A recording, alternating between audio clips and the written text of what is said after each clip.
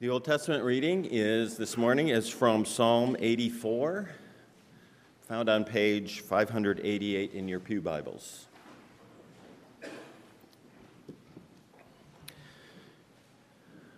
Psalm 84. How lovely is your dwelling place, Lord Almighty. My soul yearns, even faints, for the courts of the Lord. My heart and my flesh cry out for the living God. Even the sparrow has found a home, and the swallow a nest for herself, where she may have her young, a place near your altar, Lord Almighty, my King and my God. Blessed are those who dwell in your house. They are ever praising you. Blessed are those whose strength is in you, whose hearts are set on pilgrimage. As they pass through the valley of Baca, they make it a place of springs. The autumn rains also cover it with pools. They go from strength to strength till each appears before God in Zion. Hear my prayer, Lord God Almighty. Listen to me, God of Jacob. Look on our shield, O God. Look with favor on your anointed one. Better is one day in your courts than 1,000 elsewhere. I would rather be a doorkeeper in the house of my God than dwell in the tents of the wicked. For the Lord God is a sun and shield. The Lord bestows favor and honor. No good thing does he withhold from those whose walk is blameless. Lord Almighty, blessed is the one who trusts in you. This is the word of the Lord.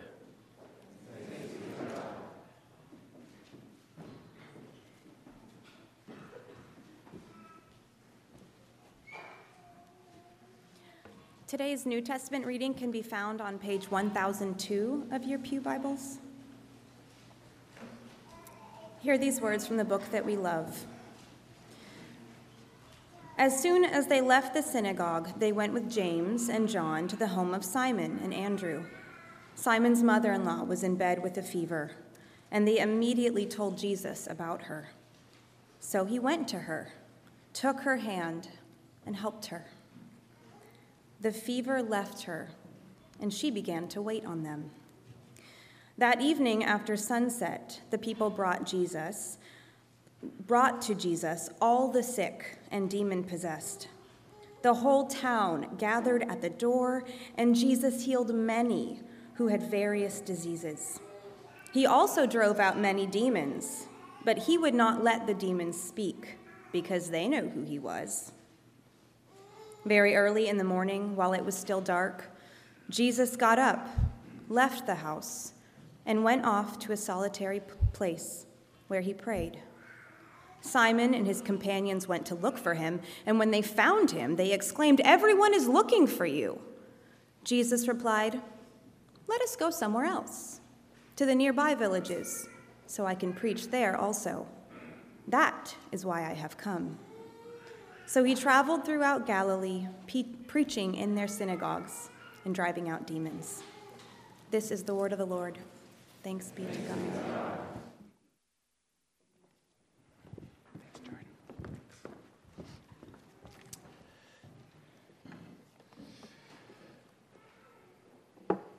Good morning, Sherman Street. How are ya? Doing all right? Good, okay, good. Sunshine! Oh, how we've missed you. Let's pray before we dive deeper into Mark chapter 1 together.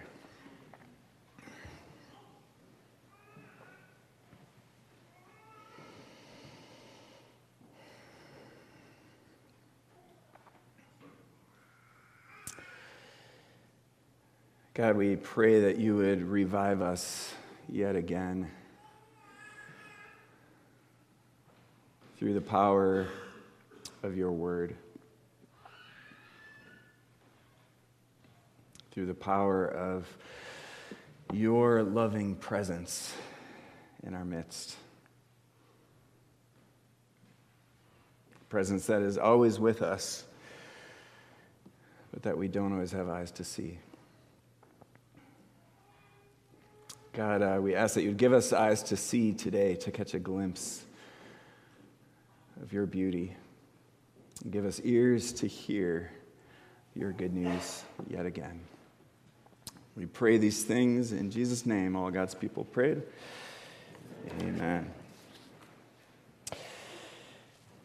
So we are in these Sundays after Epiphany, and this is the gospel lectionary text again for us today. And I love this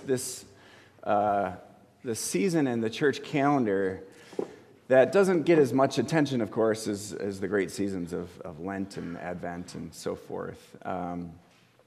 We find ourselves in this part of the story after all the anticipation of Advent and then Christ coming at Christmas, and then we celebrate Epiphany Sunday and the story of the Magi, God's revelation of this good news to the whole world. And we've got a month or so here before we enter Lent, which is just a week and a half away until Ash Wednesday, where we're looking at some of these stories of a young Jesus or Jesus early in his ministry. And it's not some of the ones that you get in the season of Lent where we get lots of Jesus stories, some of his most famous teachings and miracles and so forth. And that all kind of leads up to the Passion Week and the death and resurrection and so forth. But we have this little period of time to look at Jesus just starting to get his legs, you might say, at the beginning of his public ministry. And I love this story towards the end of Mark's opening chapter because we see Jesus just starting to launch his public ministry, and he's bombarded with all the pressures and expectations that come with all of a sudden being this celebrity. And this is one of those stories that holds wonderful space for both the divinity of Christ as he starts to heal and to cast out demons and so forth, and yet holds at the same time something of the humanity of Christ. And it's this little lesser-known story. To be honest, I hadn't really looked at this story very closely until this last week. That is so incredibly relatable. Because as people who live in the United States of America in 2024, I think we all know something of what it's like to feel bombarded on all sides by expectations and pressures of others and of society and these roles that we're supposed to live out. And Jesus models for us, as Jamie said, how to live in the midst of all these competing pressures. So I'm pretty much just going to take us through this story line by line with a couple thoughts at the end, but to kind of set the scene for us, right? Again, we're in Mark's opening chapter, the beginning of his gospel, and Jesus is born. John the Baptist has come and prepared the way. Jesus is baptized by John the Baptist. He's immediately sent into the desert for 40 days to fast and to pray, and now he's returned.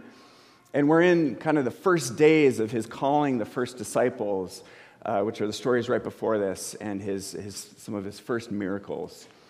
Mark tells the story a little bit differently than John. John begins with Jesus' first miracle as the wedding at Canaan, turning the water to wine. And Mark doesn't include that story. He begins with the story of Jesus on his way to this town of Capernaum, where people come to him, a man who's possessed by an evil spirit, and Jesus heals him. And the spirit cries out, "What do you want with us, Jesus of Nazareth? Have you come to destroy us? I know who you are, the Holy One of God." And Jesus says, "Be quiet," to the spirit. "Come out of him." And the people are amazed They say, "What is this? A new teaching and with authority?" He even gives orders to evil spirits, and they obey him. And that text right before our text ends. News about him spread quickly over the whole region of Galilee. News about him spread quickly. Jesus has, in Mark's telling of things, performed his first miracle that people start to notice. Maybe he starts with this one instead of the story of the wedding at Canaan, because even that one, Jesus is sort of behind the scenes, right? Only a few people even notice the miracles happening. But it's like all of a sudden, Jesus is this public figure. He's thrust into the spotlight. I found myself wondering this week what Jesus' first 30 years might have been like up until this point where he launches his public ministry.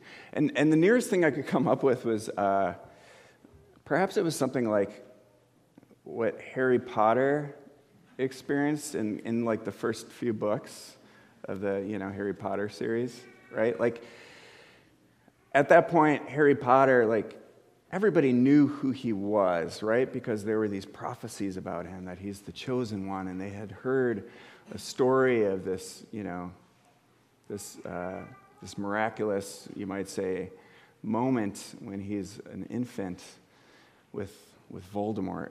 I know I'm not supposed to say his name, but you know, it's the one whose name we shall not say. No, that's. But at the same time, in those early books, Harry Potter, he hasn't really publicly done anything miraculous or special yet, right?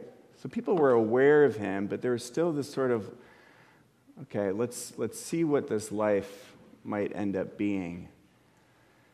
But he otherwise is sort of flying under the radar, and I wonder if that was kind of Jesus' experience growing up, right? People knew something of the incredible events of Christmas and the story of Mary and Joseph and the Magi and the stars and the prophecies, right? But publicly, Jesus hadn't really done anything just yet. But all of a sudden, on this day, right after he calls his first disciples and they're starting to head to Capernaum, and he has this encounter and this healing happens, and news about him spread quickly over the whole region of Galilee.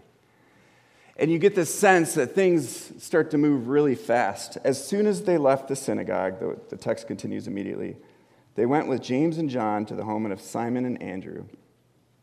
Simon's mother-in-law was in bed with a fever, and they immediately told Jesus about her. So he went up, took her hand, and helped her up. He heals her, right? And the fever left her, and she began to wait on them. And we're still in that same day. That evening, after sunset, the people brought to Jesus all the sick and demon-possessed. I'm not going to talk about demons today. That's kind of a sermon for another day, but it's natural to like, what do we believe about demons? Are there, it's one of those things that I don't want to say one thing about unless I'm going to say 7 things about to kind of nuance.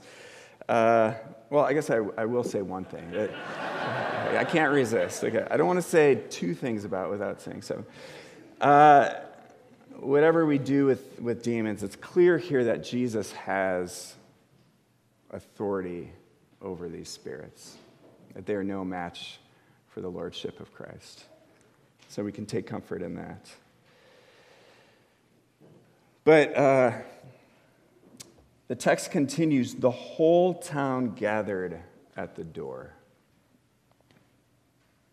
And Jesus healed many who had various diseases. He also drove out many demons. But he would not let the demons speak because they knew who he was. So again, this is all the same day. Jesus does this first miracle that people really notice, that's public. News about him is spreading. He shows up with these followers. He heals Simon Peter's mother-in-law. And at sunset now, the same day, the whole town is at the door. The whole town. And it doesn't say Jesus healed all of them. It says he healed many of them and he cast out many spirits. And you get this sense even from him telling the demons not to speak. It's what's called in Mark's gospel the Markan secret, right? Jesus is like, shh, shh, shh, don't tell them who I am, right? That it's even in that, there's a sense of Jesus being like, whoa, whoa, whoa, can we just slow this whole train down? People are already amazed at these healings, these miracles that are happening. We don't need these spirits announcing me as the Holy One of God just yet. And I can't help but wonder if Jesus felt overwhelmed by all of this. This was a new experience for him. Jesus is divine, and Jesus is also human. And there are other stories in the gospel where we know that Jesus felt overwhelmed. I think of him in the Garden of Gethsemane. As a part of his humanity and his experience of humanity. We know he had deep empathy and could feel the emotions of the people around him. That's clear. When Jesus grieves, when he weeps, when he responds with compassion. And here, the whole town is waiting at the door. It's already after supper. It's already dark. Remember, this is before there was, street lights. When things tended to kind of shut down. And he heals many of them, but the text seems to be saying that he doesn't get to healing everyone. And at some point, he goes to sleep, and the text continues, very early in the morning, while it was still dark, Jesus got up, left the house, and went off to a solitary place where he prayed. Jesus could have just stayed up all night until the work was done. Or said, okay, I'm going to sleep for a bit, but I'm going to get up early and I'm going to get right back out there and keep healing people. It seems reasonable to me that, these people that were waiting for healing were probably camped out outside of this home. These are people who are desperate.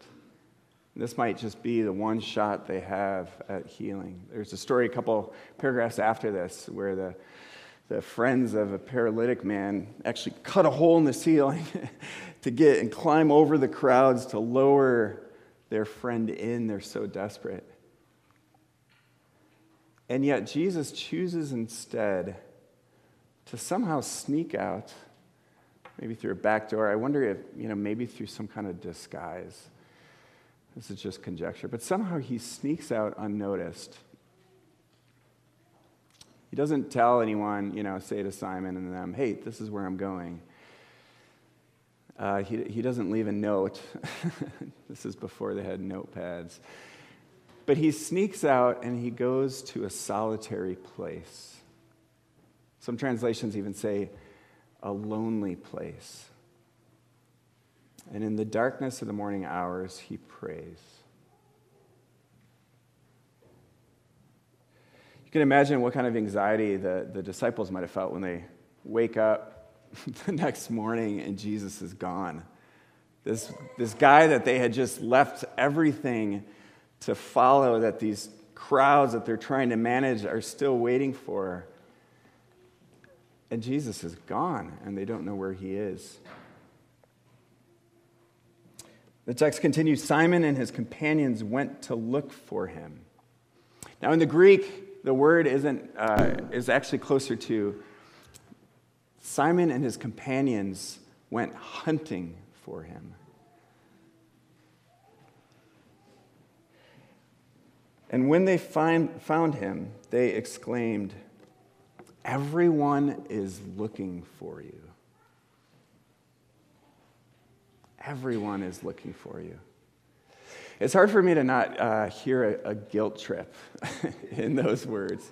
I don't know about you. Maybe it's the voice of my mom or whatever kind of authority figure, older sibling, or best friend that gives you guilt trips, your kids, whatever, right? This like everyone has been looking for you, right? You can read between the lines. Where have you been? It's not like oh, Jesus, we're so glad to see you. First of all, are you okay? What's going on for you? Or it's not even like oh, Jesus, we have been freaking out. We're really anxious because there's a lot of people with a lot of expectations of you. It's everyone is looking for you, Jesus. And Jesus replies, it's time for us to go somewhere else.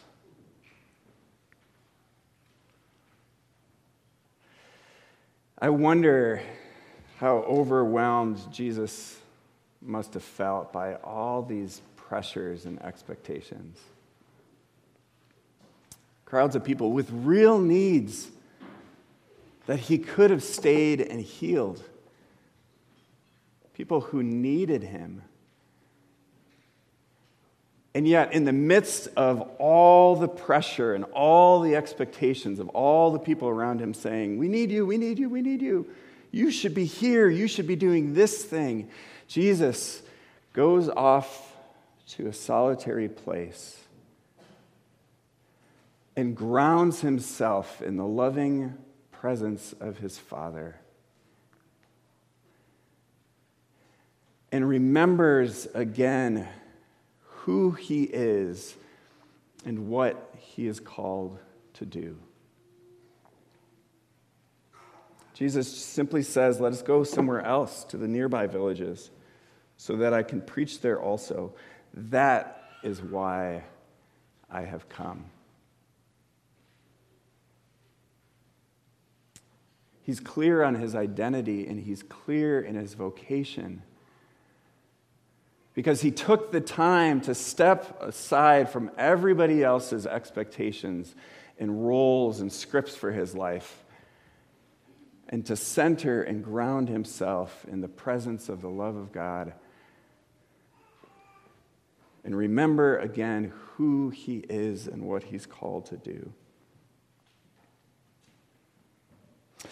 I've shared with you the love I've found for Thomas Merton's writing over the last couple of years.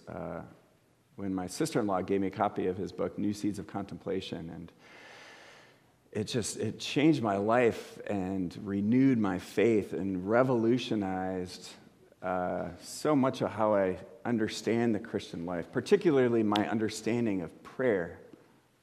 I think even a few years ago, I used to think that, the calling of the Christian life was to go through life faithful and living out a Christ-like life, and to, as a part of that, from time to time, pray.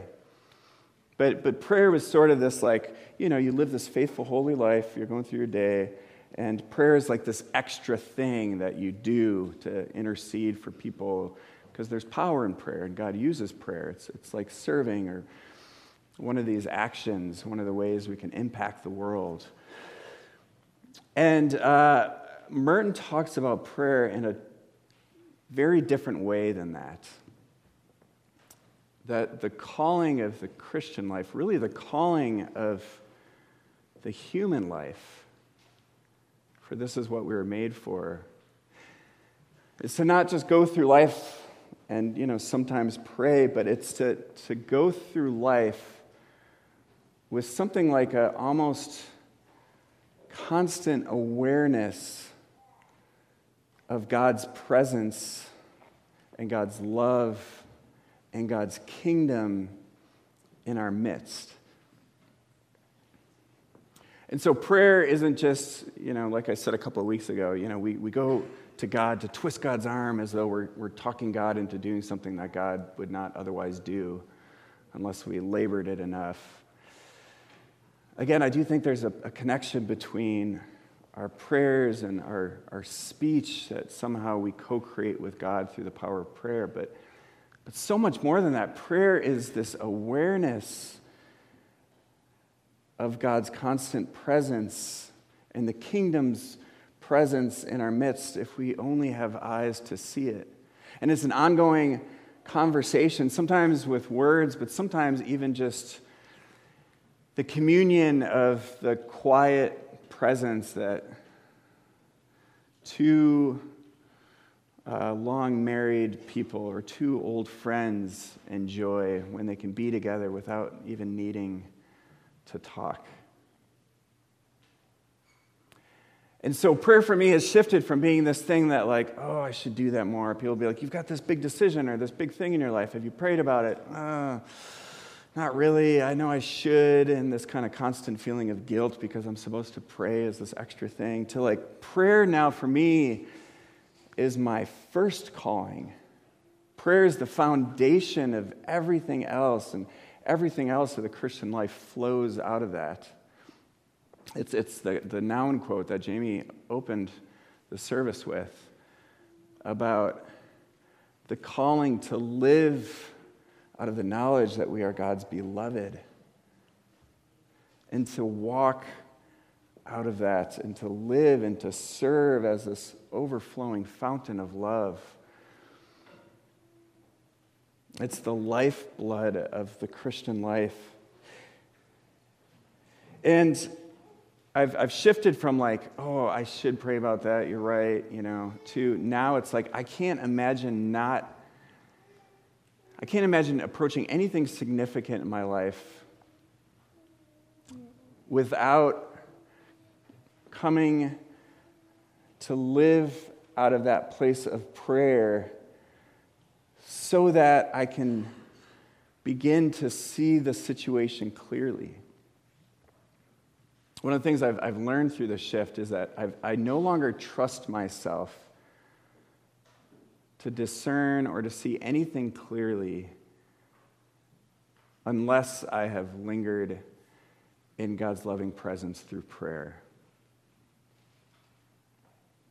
We, as a church, are in this season of discerning some big questions about whether or not to stay affiliated with the CRC, whether or not there's still a place for us to truly belong in this denomination that we've called home for over 100 years.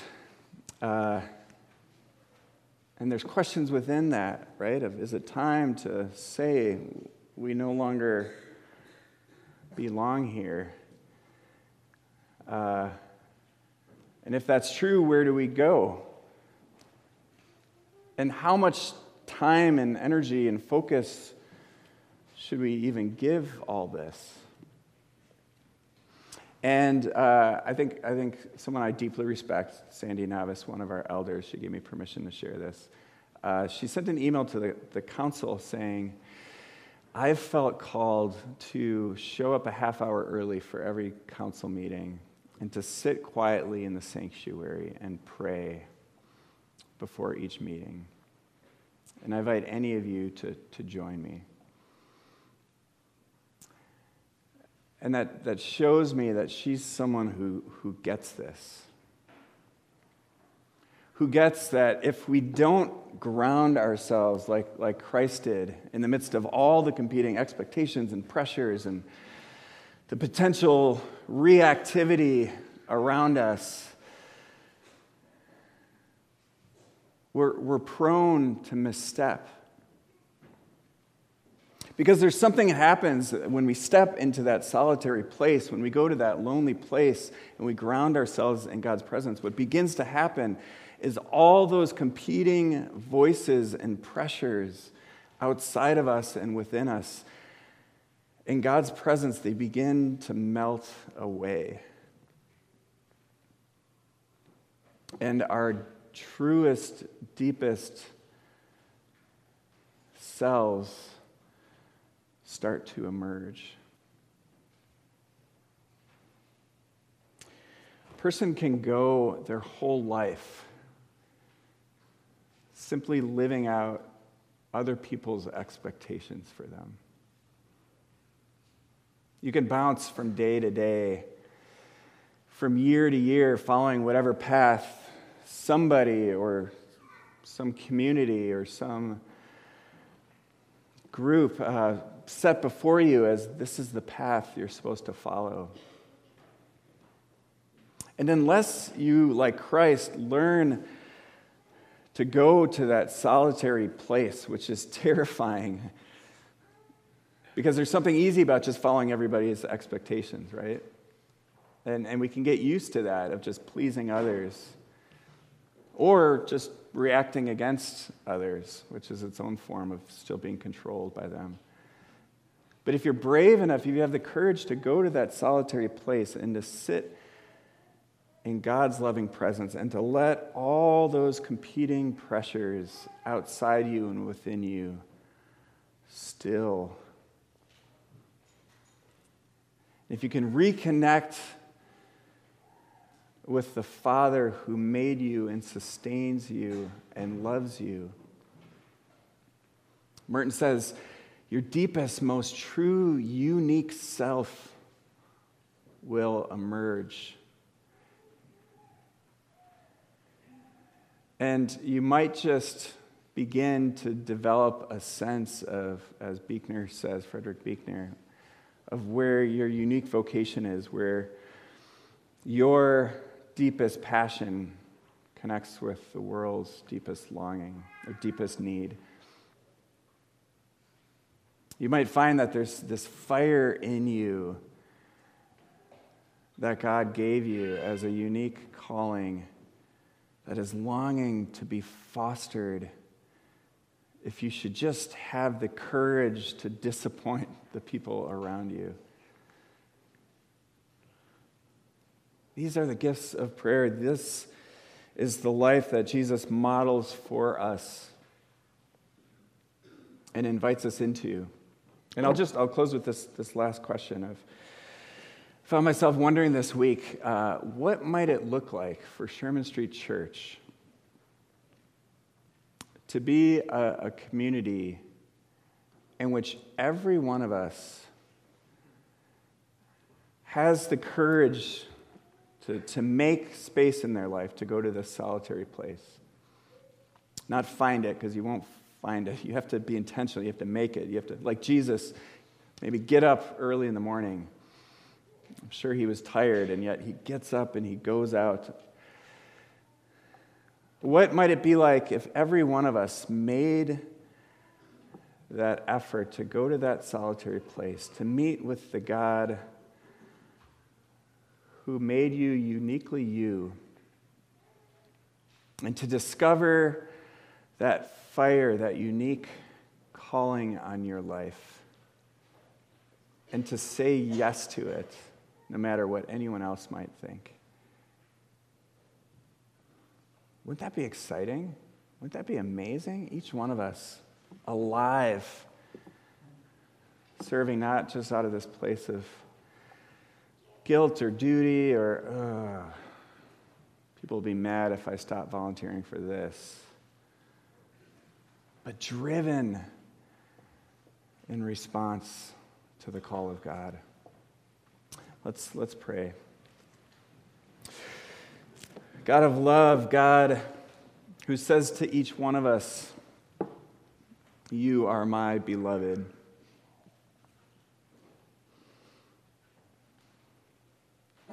The one who called Jesus his beloved son at his baptism. And then days later, in this early morning of prayer, reminded Jesus again of his beloved sonship. Spirit, help each one of us to encounter you in that solitary, that lonely place where your voice matters more than anything else. We invite you, God, to reorder our lives individually and collectively. For we trust that you are good. Lord, help us to receive this wonderful gift of prayer, not just as a responsibility that we have to do, but as an invitation to who we truly are. We pray all these things in the name of Jesus. All God's people prayed. Amen.